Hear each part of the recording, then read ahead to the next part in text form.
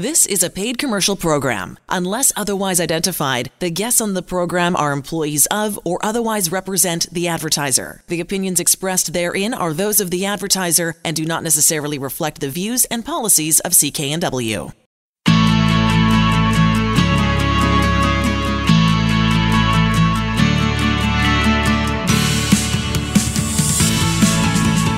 Welcome to Dollars and Cents. I'm Elaine Scollin along with Blair Manton from Sands & Associates. They're experts in helping you get out of debt. We're going to talk about what bankruptcy means in Canada. It's really about understanding the basics of personal bankruptcy in Canada, because it's a little different, certainly in the United States, or maybe a lot different, depending on your perspective. But Blair's going to explain what it means to declare personal bankruptcy here, as well as debunk some of the common myths around this very often misunderstood legal debt relief process. Okay, Blair. So can you take us through what it means to file for bankruptcy in Canada? I know that's a big question, but the fact that it's so different than what we sort of see on television dramas every week or hear about in the United States. Yeah, in just the fewest word possible, bankruptcy is not as bad as you think. And we've got a YouTube video on our channel with that title, and it's many people have this preconceived notion that bankruptcy is going to be, incredibly public, intrusive, they'll lose everything, they'll never recover, and none of those things are true. We're going to talk about a bunch of factors today of why bankruptcy can make a whole lot of sense for a lot of people and can be such a key step to enable them to have a much better life in the future by putting the past behind them. So what is bankruptcy? Well, it's a federally legislated remedy that allows you to get rid of unmanageable debt. So if you've got too much debt, no matter what the source is, it could be government, it could be private lenders, it could be the big banks, bankruptcy is your opportunity to get a fresh start, unburdened by an amount of debt that you may never be able to repay if you didn't get the help. So to be eligible to file for bankruptcy, you have to owe at least $1,000, which is a very low bar, and trust me, nobody files bankruptcy owing just $1,000 these days, but that's basically the table stakes, at least $1,000 of debt, and you have to be insolvent, and insolvent means that you can't repay your debts as you're being asked to do so, or that the debts you have are worth more than the assets you have. Even if you sold everything, you wouldn't be able to pay off all your debt.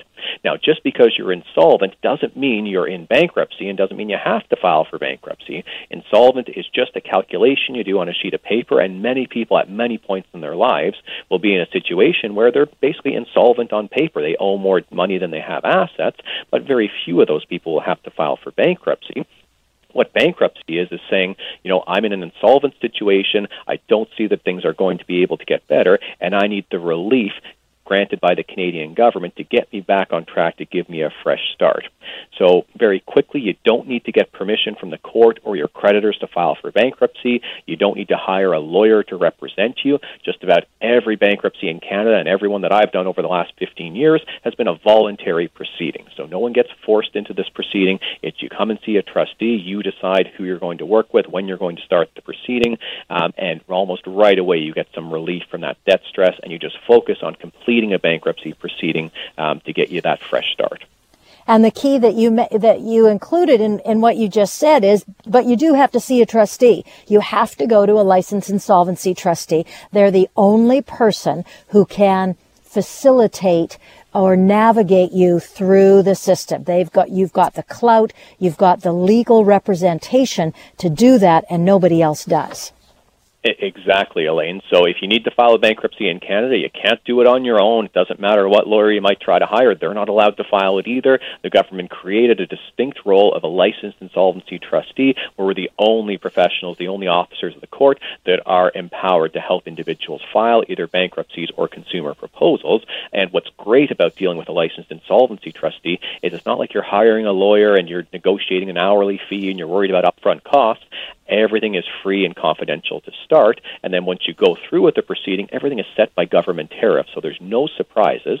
So let's talk a little bit about the process and the various steps. And the step one, Elaine, as you alluded to, is to connect with a licensed insolvency trustee. And at Sands & Associates, we've got a number of LITs. We serve the entire province, and whether you opt for a virtual meeting, a telephone meeting, or an in-person meeting, we'll talk with you confidentially to understand and assess your situation and discuss all all of the options that are possible for you to resolve your debt. So of the people that we help now, about 15 to 20% of them end up filing for bankruptcy. So it's far from a sure thing when you phone up Sands & Associates that you'll be put into a bankruptcy proceeding. What about 85% of people, or 90%, are doing these days is filing consumer proposals, which we're going to talk about in other segments. But by seeing a trustee, you're going to get access to the full suite of debt resolution options that are available to you, and it all starts with that free initial consultation. Okay, and then step 2, Blair, for someone? Well, step 2, if we've had a really good discussion, we've explained the options, and the person decides that they need to move forward with a personal bankruptcy, we ask them to complete an information form. So it's nothing that you wouldn't anticipate having to provide. It's things like ID, it's your most recent bill statements, your last tax return, proof of your income. It's all the things that are going to help the trustee assemble your file and get it ready to be submitted. And all of these things can happen pretty quickly. So sometimes when people come in thinking they need to file for bankruptcy, it's because, my gosh, their wages are being garnished at 30%. They're getting 70% of what their normal paycheck would be because creditors are taking it from them before it even reaches their hands. So if we needed to work quickly, we could file a bankruptcy in as little as 24 hours and put a stop to those collection activities, those wage seizures, so someone can get pretty immediate relief once they've completed the information form, we've prepared the documents, and they've been in our offices or virtually met us with DocuSign or various things like that to sign the documents to start the proceeding. And the way to start that proceeding is 2 ways. You can call them at 1-800-661-3030. You're calling Sands & Associates, 1-800-661-3030. Or you can go to the website, sands-trustee.com, and start that process. So how about step number 3, Blair?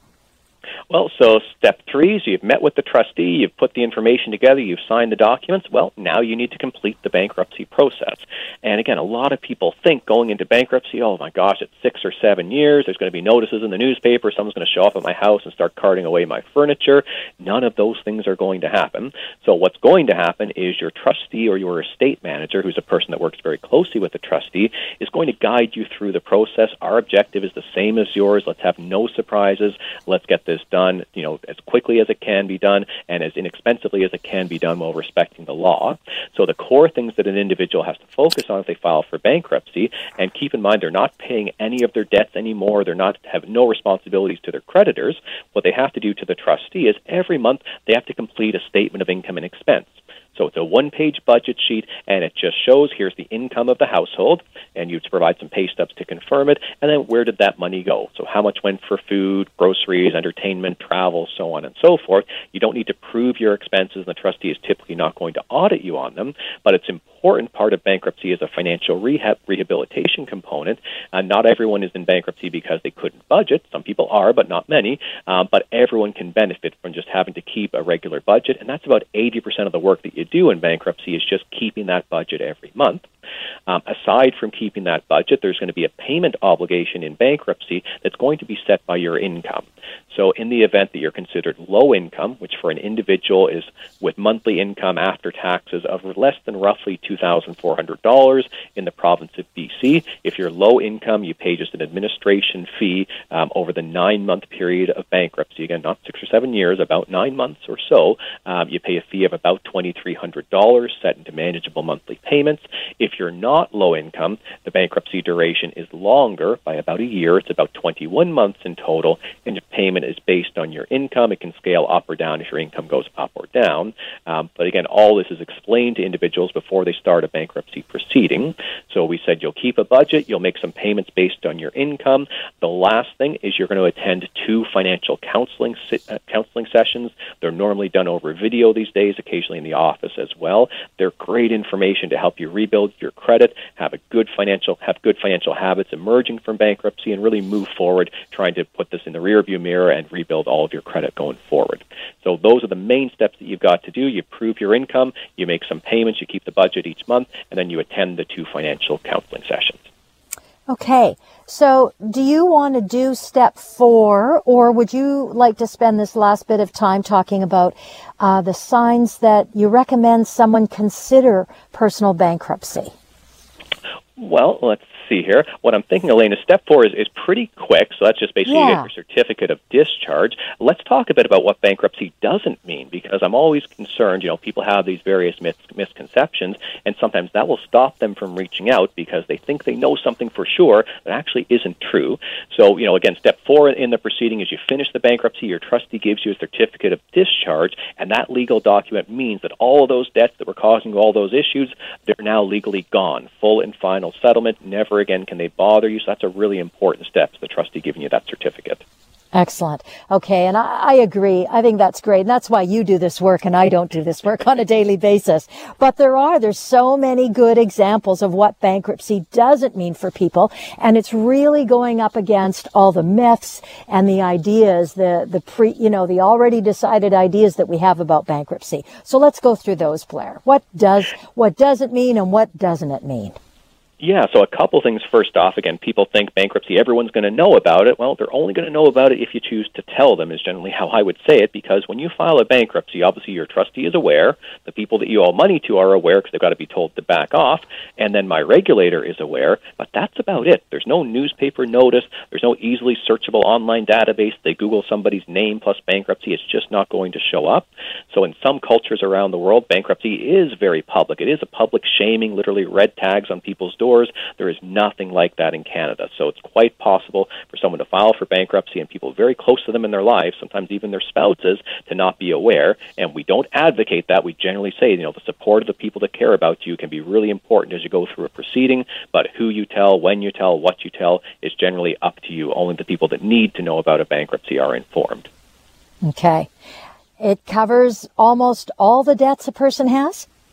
Yeah, this is a huge one because a lot of people think, bankruptcy can only cover whether it's bank debts or private loans, but not government debts. There's various misconceptions, but bankruptcy is almost an all-inclusive type of remedy to deal with debt. The only almost is things like child support, spousal support, court-imposed fines. Like, these are the types of debts where logically you would think, okay, maybe you shouldn't be able to go bankrupt to get those reduced. But just about everything else, amounts owing to the government, whether it's GST, student loans, income taxes, whatever it might be, they can all be dealt with in a bankruptcy, including private loans, loans to government. Just about anything you can imagine can be discharged through a bankruptcy proceeding. So I have sometimes people say, I didn't reach out because I just thought there was no solution. You should take some hope. There is always a solution to every debt problem. And reaching out to a trustee can let you know very quickly how the bankruptcy process could be of benefit to you. And the last piece, just a short one, about what you're going to be deprived of. I know people get very concerned about their assets or their income at this point. Yeah. Very quickly, most people keep all of their assets following a bankruptcy. If you're going to have to surrender anything, your trustee will let you know right away, but just about everybody keeps all of their personal assets and whatnot, and your wages get paid directly to you in a bankruptcy. So the payments that you have to make, you're under your control. Your trustee does not intercept your income ever in a bankruptcy. Pay attention to this website at sands-trustee.com. That's filled with all this good information. If you missed anything or if you know you want to take some action, give them a call at 1-800-661-3030. You're listening to Dollars and Cents. Although it might be offered with the best of intentions, there's a lot of bad financial advice out there. And I think anybody can attest to just watching television, listening to the radio. There's all kinds of stuff out there that you think, oh, that sounds like a good idea. But the good thing about Blair Mantin is that he knows better than a lot of people that when it comes to money matters and dealing with debt, there are an awful lot of pitfalls to avoid. And every day, Sands & Associates talks to people across the province who are looking for debt help and expertise. So, Blair, when offered financial advice, specifically or in general, what's the first thing that you would do? Well, thanks for the question, Elena, and I'm really happy to give a pretty straight answer. Is the first thing you do if someone tries to give you financial advice is you consider the source. So, sometimes friends and family, they don't give us the best advice, and it could be completely unintentional, but they just might simply not have all the facts. So the number of individuals I have in my office who say, well, my brother told me this, or my sister or my dad, or, my friend said, there's nothing I can do with tax debt, or my friend said, my wife and my husband, everybody's responsible for everybody's debt. There's just a lot of misconceptions that are out there. So you definitely need to make sure you're getting professional advice first off, even if it is someone well-meaning. They just might not have all the insights that are relevant to your specific situation. And if it is coming from a professional that you're getting advice, just make sure, is it the right person to be giving you this advice? A little bit jokingly here, but you wouldn't ask your dentist to look at your car, or you wouldn't take your taxes to your doctor. So I'm sometimes surprised the individuals that people do take financial advice from. Essentially, they might not be aware of a licensed insolvency trustee, but you do need to be aware that there are people that can help you figure out how to deal with your debts.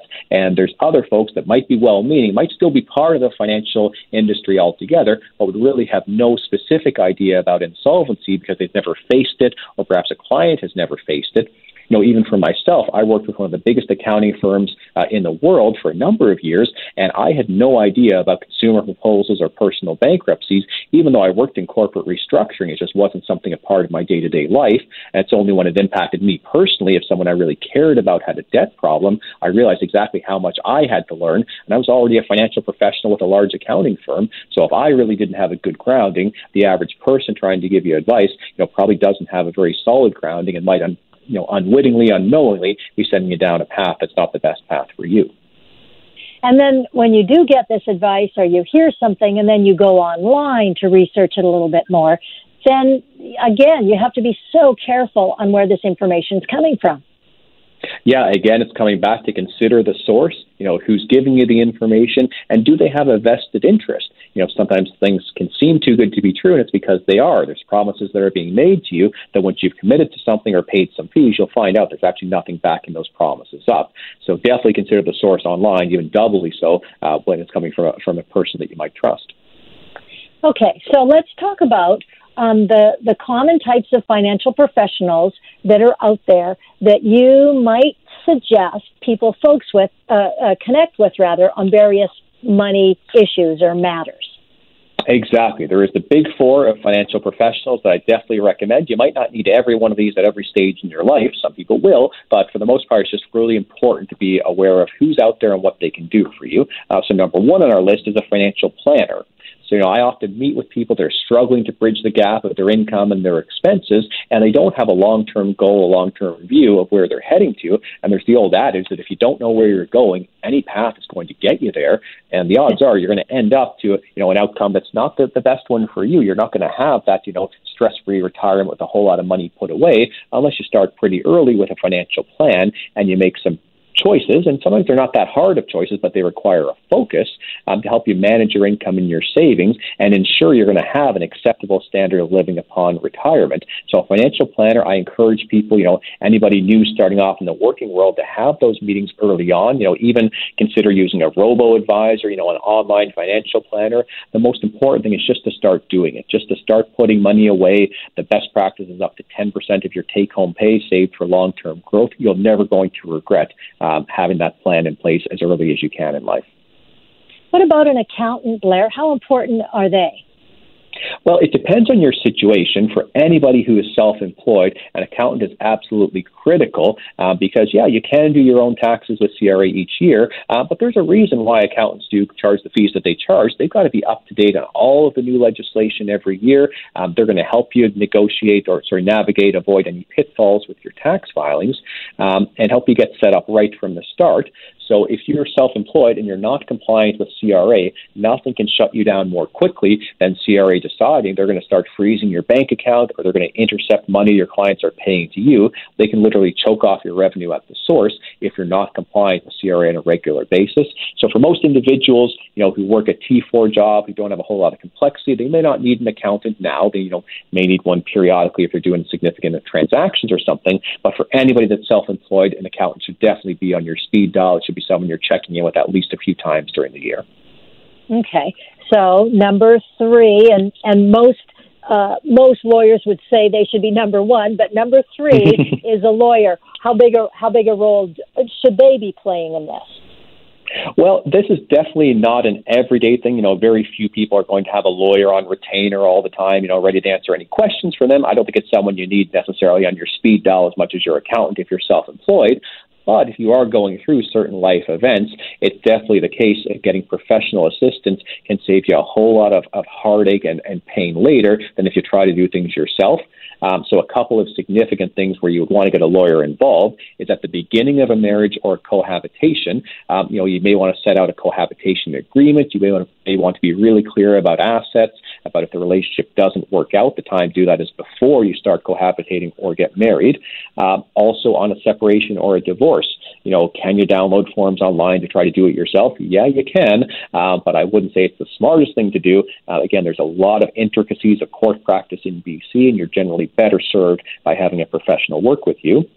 When you're starting up a business, it can be important for a lawyer, if it's an incorporated company, to help you do the incorporation correctly.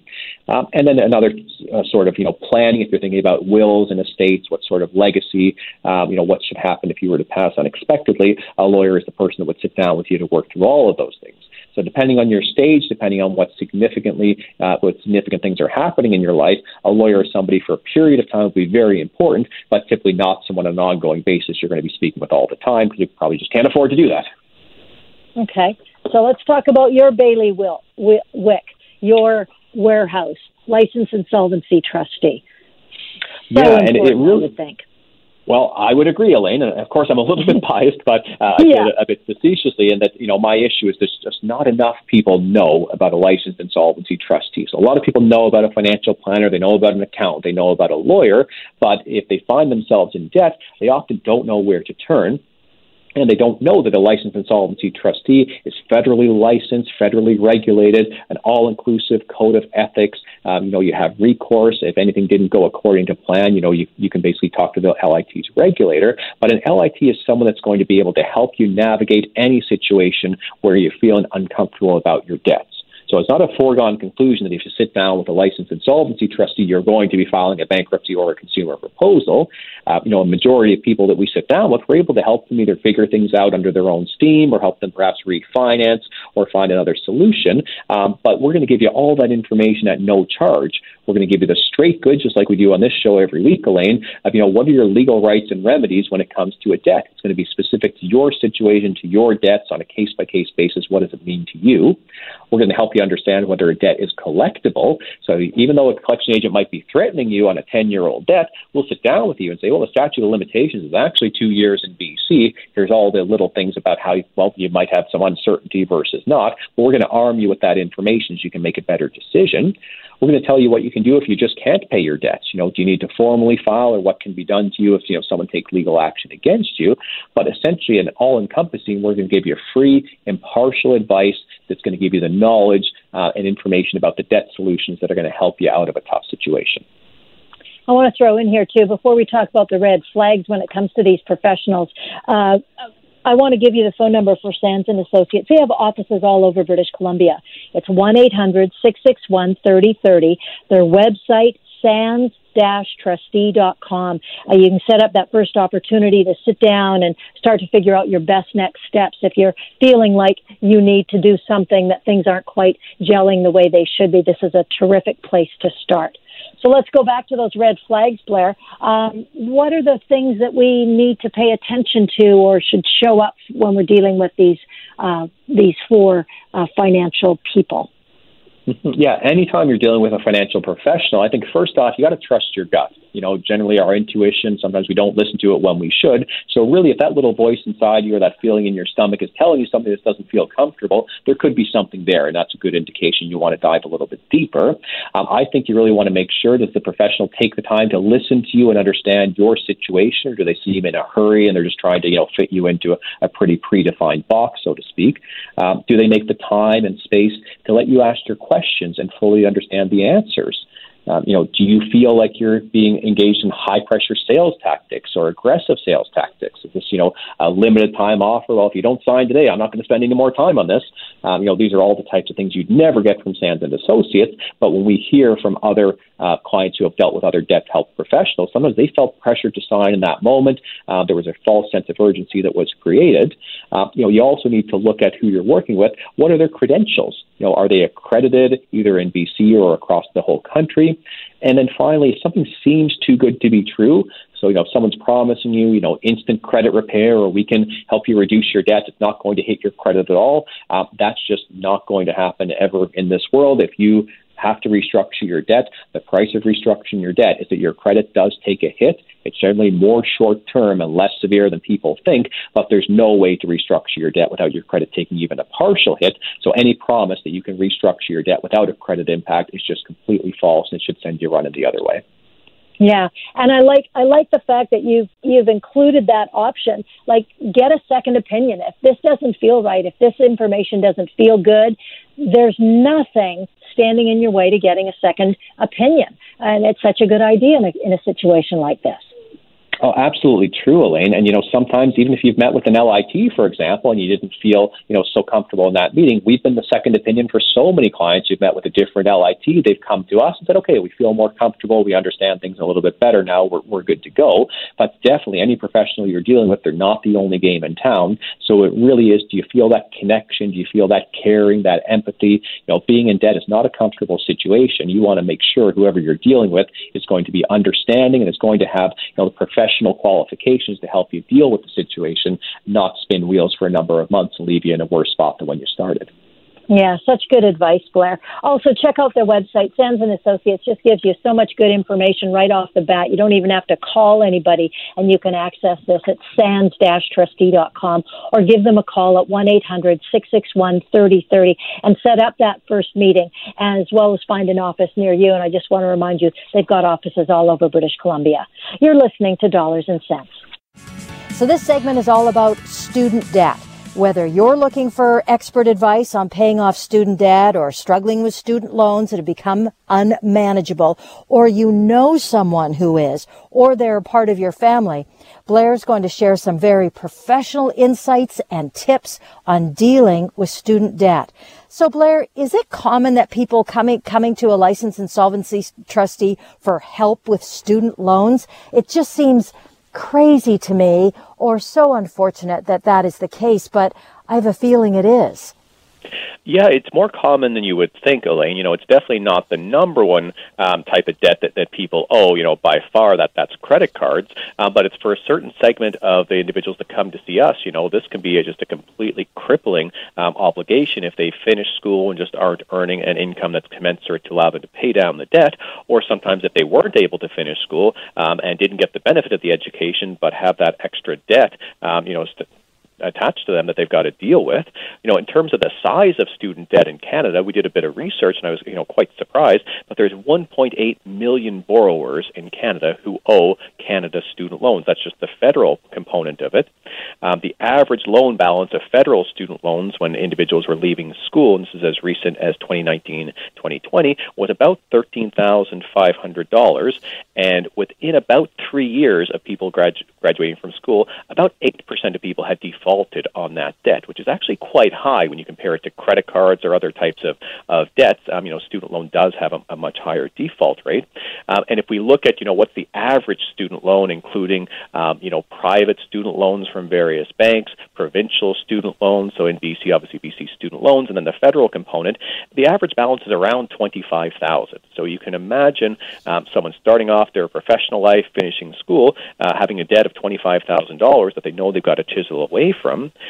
In terms of the number of people that come to see us who cite student loans as the main portion of their debt, it's about 13% of people. So about 88% of people said, pardon me, that's the wrong number, about 55% of people said that credit cards were their most significant financial challenge. But again, it's a much smaller rate, but still significant at 13% for student loans. Wow, that's an incredible number. I can't imagine starting out in your life of having completed school finally, I'm sure that's how it feels, and then to be saddled with that kind of debt. Well, and what's also the issue, Elaine, is sometimes, if it was just the student loan, that might be okay, but quite often people have been forced to accumulate other debts as well, sometimes just to make ends meet or when they're not able to work during the school year. Sometimes people are juggling some credit card debt, which might have a pretty high interest rate. It could be about 20%. When you compare that with also a student loan with a big balance, but ideally a lower interest rate, maybe around 3 or 4%, it can lead to a situation where there's just payments being asked that the person isn't earning enough income to make. Wow. That's a huge. Now, is there anything else you wanted to mention about that combination, student loan and credit card debt, before we move on? Well, I think just in terms of the numbers, it can be useful for someone to hear an example. So, if you've got a $10,000 student loan and an average rate around now is about 3.2%, your monthly payment is about $185, and you might think that sounds okay. But if you've also got some credit card debt of $10,000, the interest rate on that is about 19.9%. That minimum payment is about $265. So now you're up around $450 a month in minimum payments. And the credit card one, probably 95% of that payment each month is just going to interest. So it's often the combination of the student loans and then the non-student loan debt that put people in a very tough position. Wow. Now, before we go any further to talk about strategies for folks to manage student debt repayments, I just wanted to throw in here, if you already know that you need some assistance, that you need to talk to somebody at Sands & Associates and get a handle on either figuring out next steps or is my situation as bad as it feels right now, I'm going to give you their website at sands-trustee.com and the phone number to call to set up that first appointment, 1-800-661-3030. So let's talk about some strategies, Blair, for people trying to manage their student debt repayments. Yeah, the first step, and this is with any type of debt situation that you're dealing with, is just to get organized. So put things in writing, start to take a look at your budget, list all of your debts, consider if there's any grace period. So often there's, at least 6 months after you graduate where you're not required to make payments, but you need to understand, is interest still accruing or not?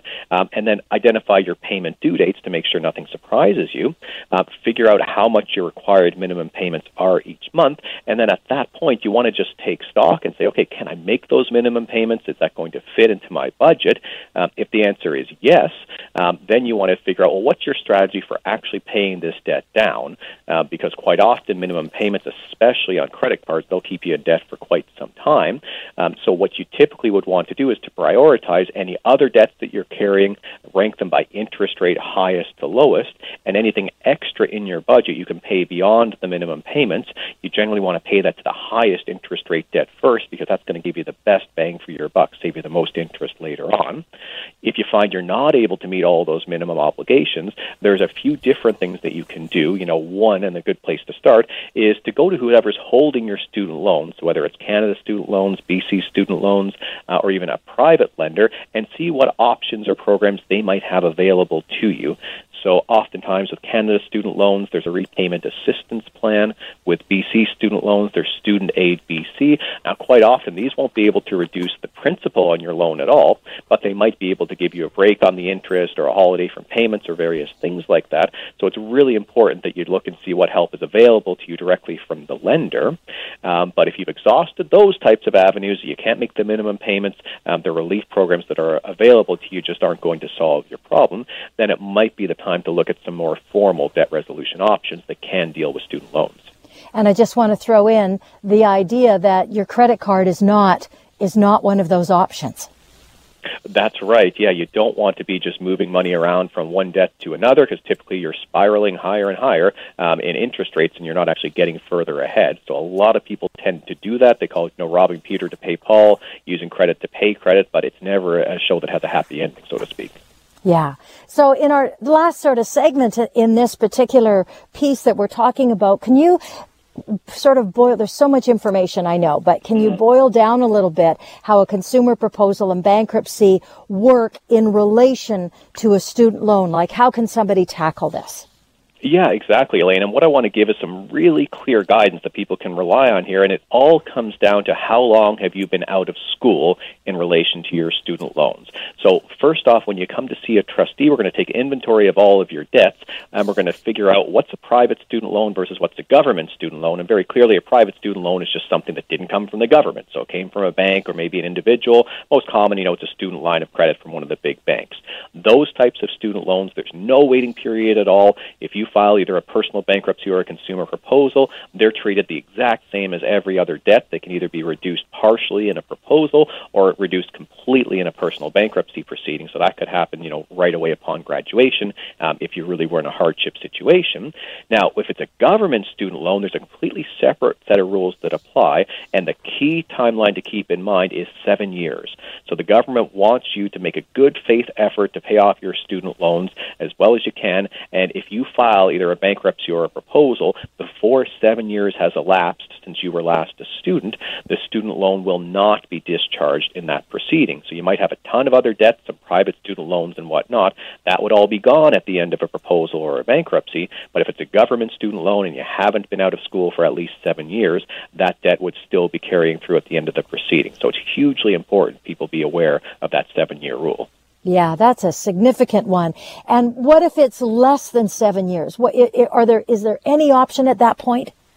There is. I'm so happy you asked that, because there's an option if it's been 5 years but not quite 7 years. You can, if you file a bankruptcy or a proposal, once that is finished, apply to the court to say you're still experiencing hardship. You won't be able to make the payments in the future. There's still a bunch of factors working against you, and the courts could still discharge the student loan after 5 years.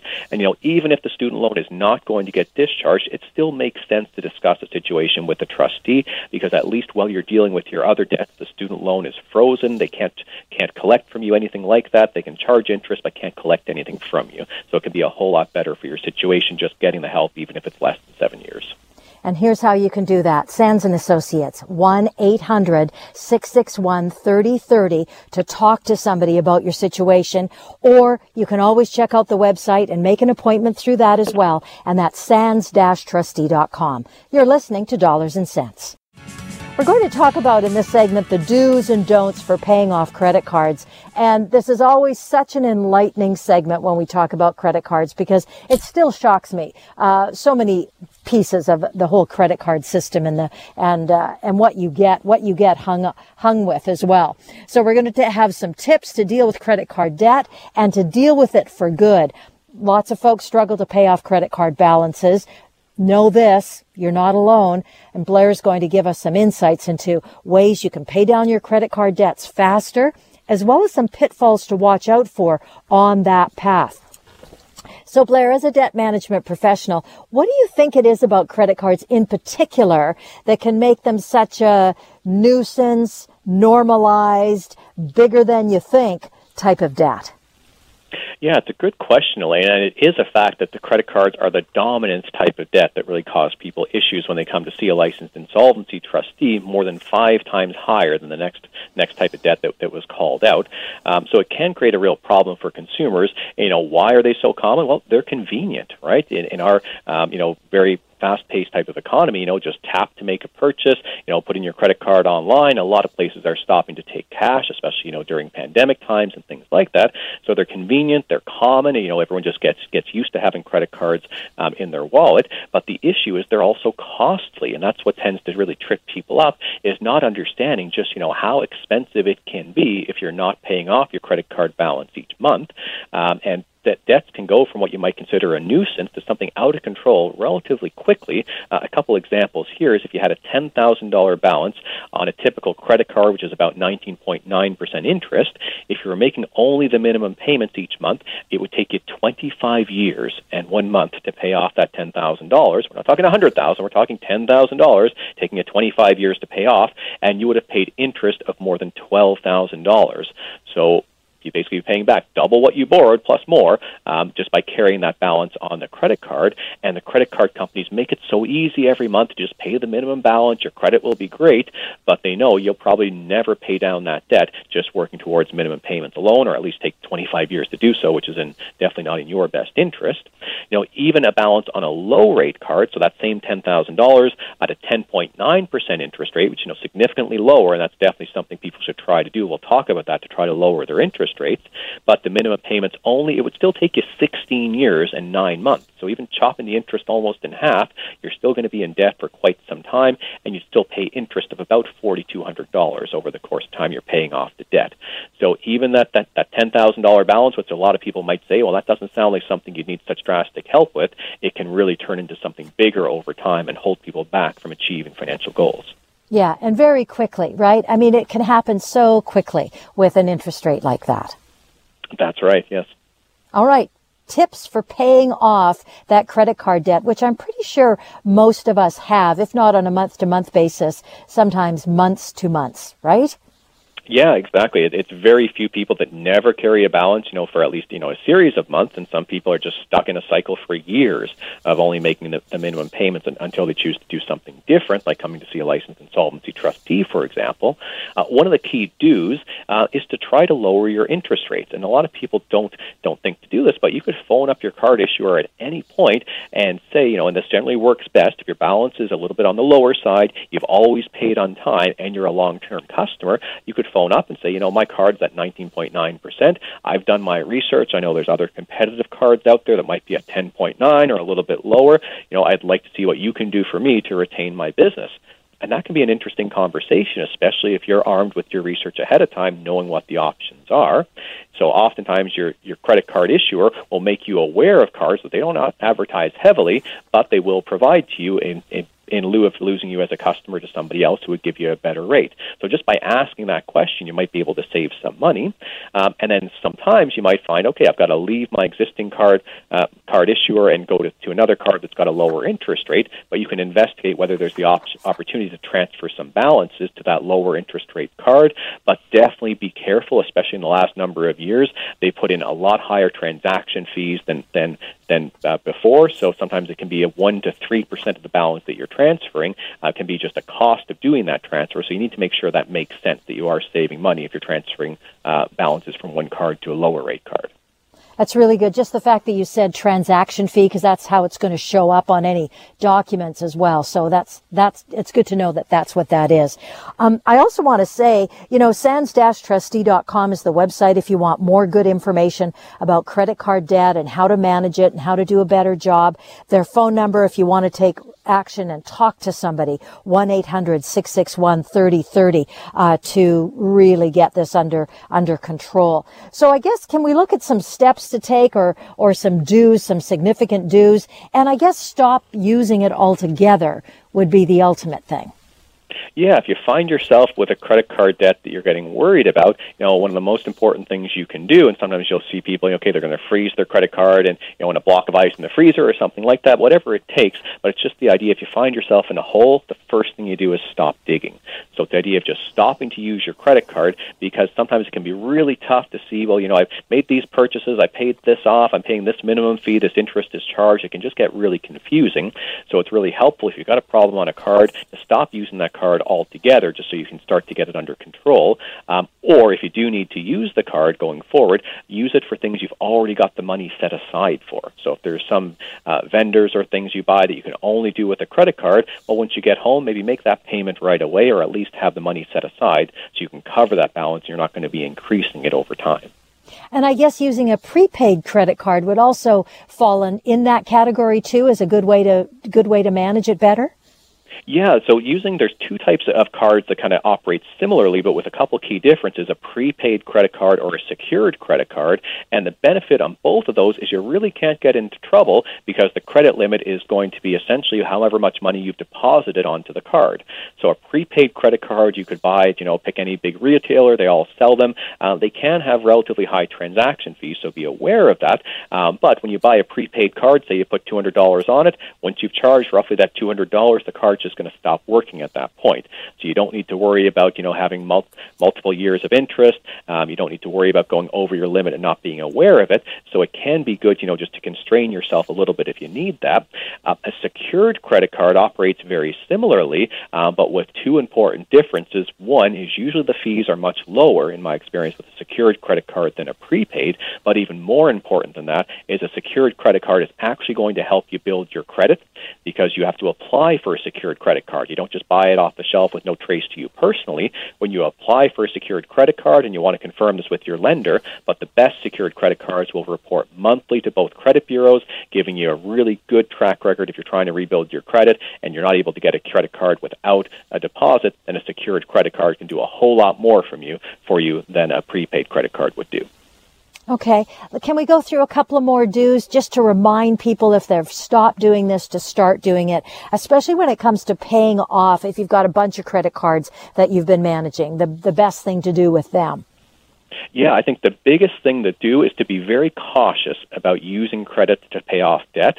So whether it's a balance transfer, as we talked about, if it's increasing your borrowing limits, or even, heaven forbid, getting a co-signer to sign off on a consolidation loan for you, you really need to make sure you've done all of the analysis, that you understand the potential downside. And if you do consolidate your debt, clear off the credit card with a new loan, for example, it's so important to stop using that old credit card. I've seen again and again people have consolidation loans, and they have the original cards that were consolidated back up to where they were before. So you really have to take care and change the behavior that caused the debt issue. Okay. What else? We've just got about 10 more seconds. Blair, what's the most important thing to do? Most important thing is to reach out for help. So don't suffer alone. Don't suffer in silence. Reach out before you think your situation is so drastic. A trustee can put you in the right direction. That's excellent. Thank you. And how you do that is easily through their website, sands-trustee.com, or give them a call, 1-800-661-3030, offices all over British Columbia. You've been listening to Dollars and Cents. See you next time. The proceeding was a paid commercial program. Unless otherwise identified, the guests on the program are employees of or otherwise represent the advertiser. The opinions expressed therein are those of the advertiser and do not necessarily reflect the views and policies of CKNW. Hi, it's Shauna, and I might be a bad parent because my kids think French fries are vegetables. Hey, it's Ryan, and I might be a bad parent because I went out for wings when my wife was in the hospital after giving birth. Johnny here. I might be a bad parent because in my house, the tooth fairy gives pocket change. But we're not alone. Len emailed us and said his 6-year-old daughter's Tarzan moment going from love seat to lazy boy by curtains made him more proud than any dance recital. And Andy left his 2-year-old at the rink. All right, guys, I'm sure we're not alone. Like Andy's kid. For stories and confessions like this, make sure you check out our podcast. It's called Bad Parents, and it's available wherever you get your podcasts. I left a glove at the rink.